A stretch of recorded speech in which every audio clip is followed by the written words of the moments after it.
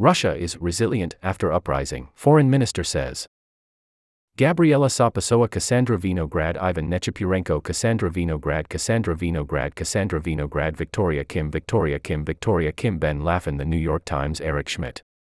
Addressing Russia's Western adversaries, Foreign Minister Sergei V. Lavrov said his country would emerge stronger. The fate of a top general who knew about the revolt remained unknown. Pinned. Updated 28 minutes ago. Ivan Nechepurenko and Gabriela Sapasova. Here are the latest developments. Nearly a week after a short-lived rebellion that challenged President Vladimir Putin's authority, Russia's top diplomat delivered a message to Western adversaries on Friday, insisting that the country would emerge stronger and more resilient. If someone in the West has doubts about this, then that's their problem, Foreign Minister Sergei Lavrov told a news conference.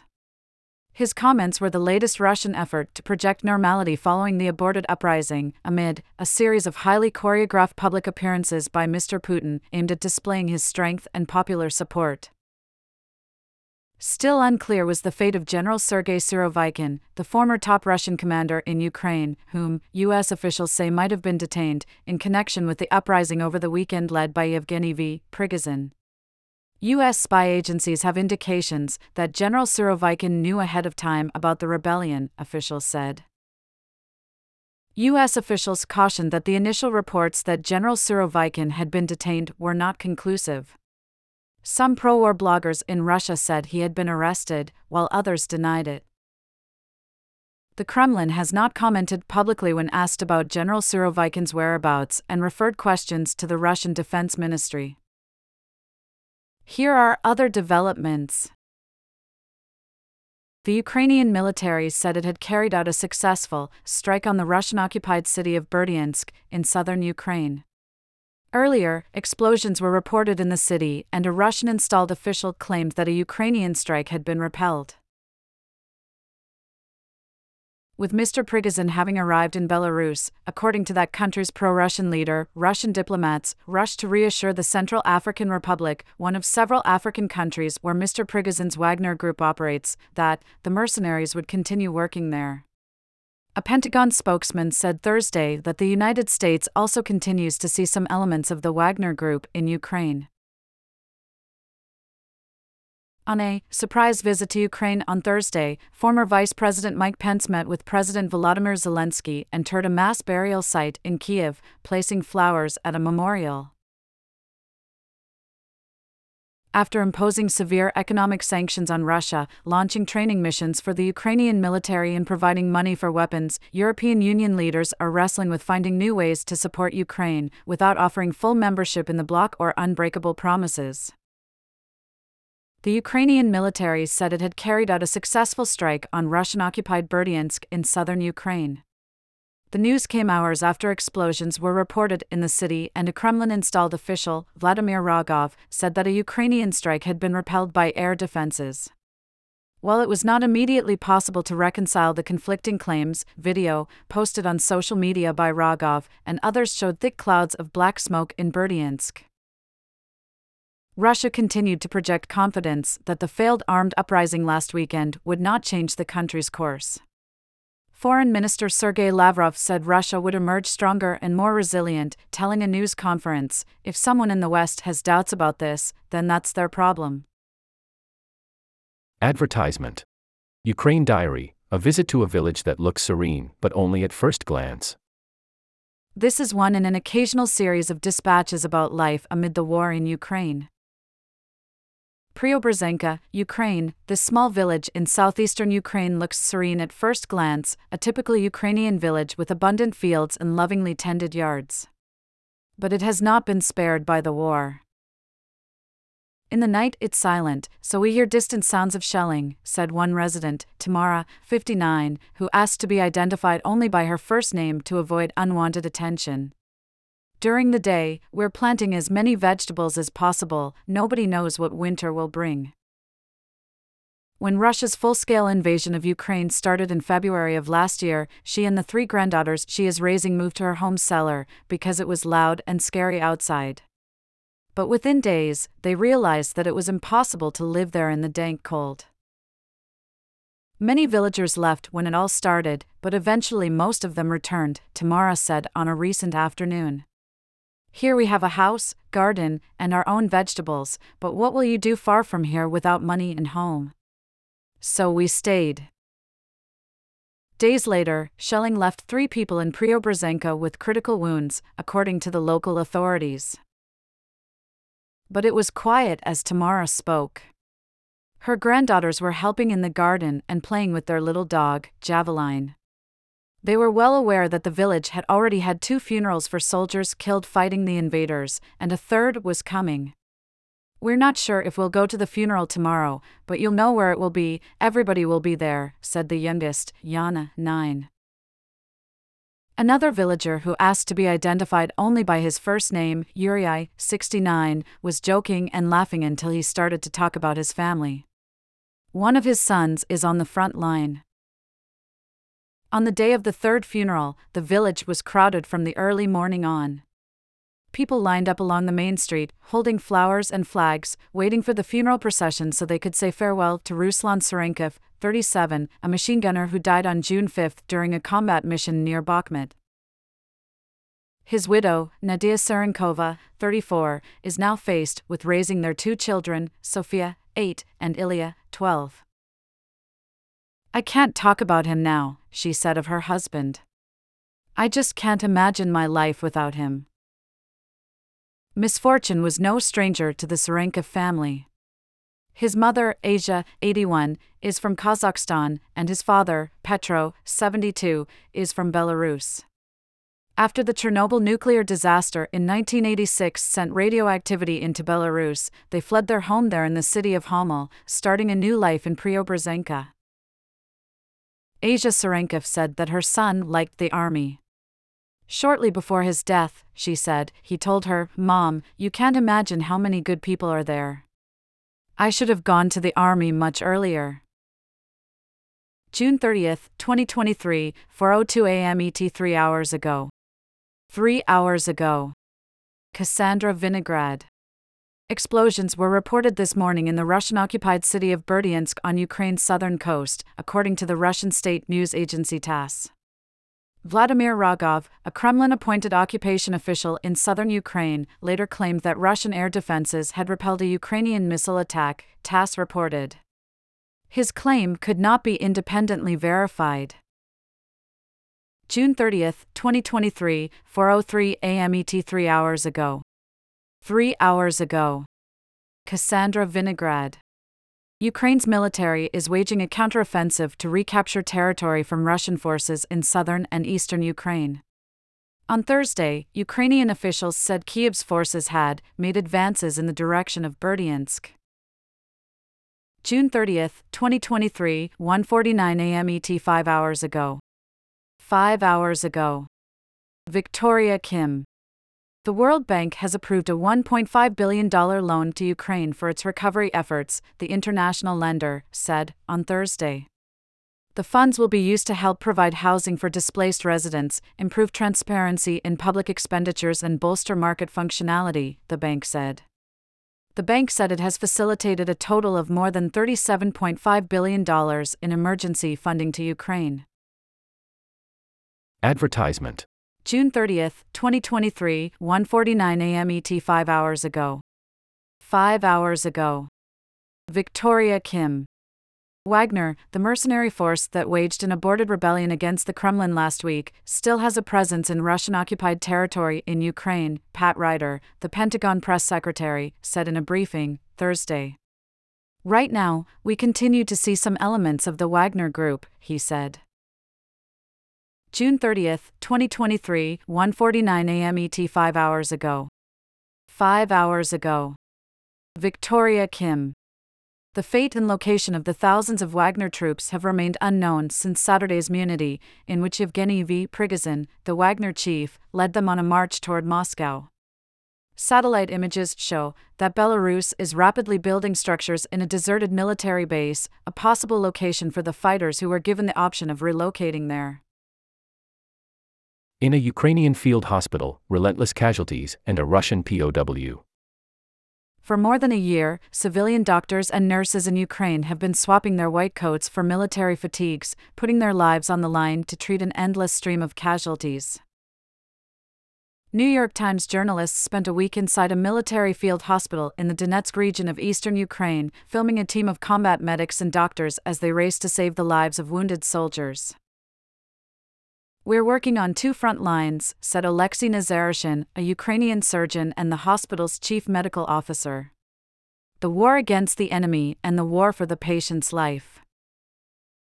About 13,000 soldiers have been treated at this hospital alone since it opened in October.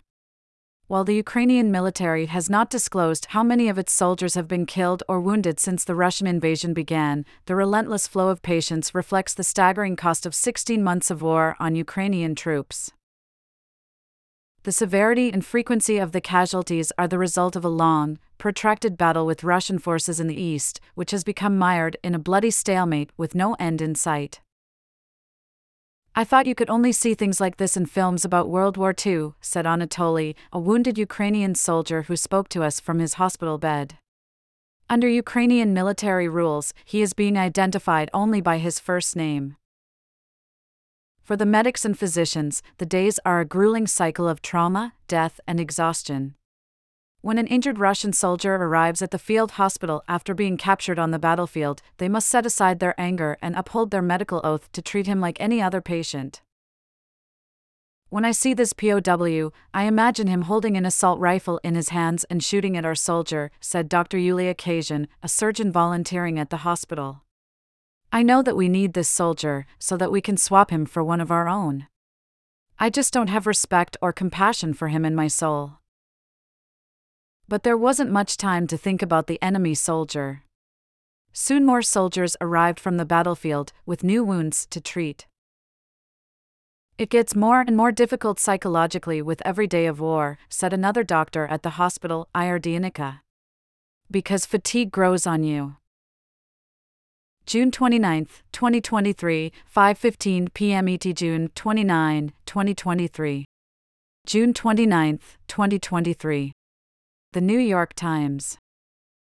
Days after a dramatic threat to his power, Putin is ramping up his public appearances. President Vladimir Putin of Russia, who has long presented himself as Russia's guarantor of stability, aimed to project a business-as-usual image on Thursday, 5 days after a brief rebellion by a Russian mercenary leader threw the country into crisis. During the uprising on Friday and Saturday, Mr. Putin made only a brief public statement, but since then he has increasingly tried to appear in front of the television cameras to take control of the public narrative. Here's a look at the Russian leader's appearances this week, or lack of them, and how he has publicly managed the most dramatic threat to his leadership since he took power. Saturday, June 24th.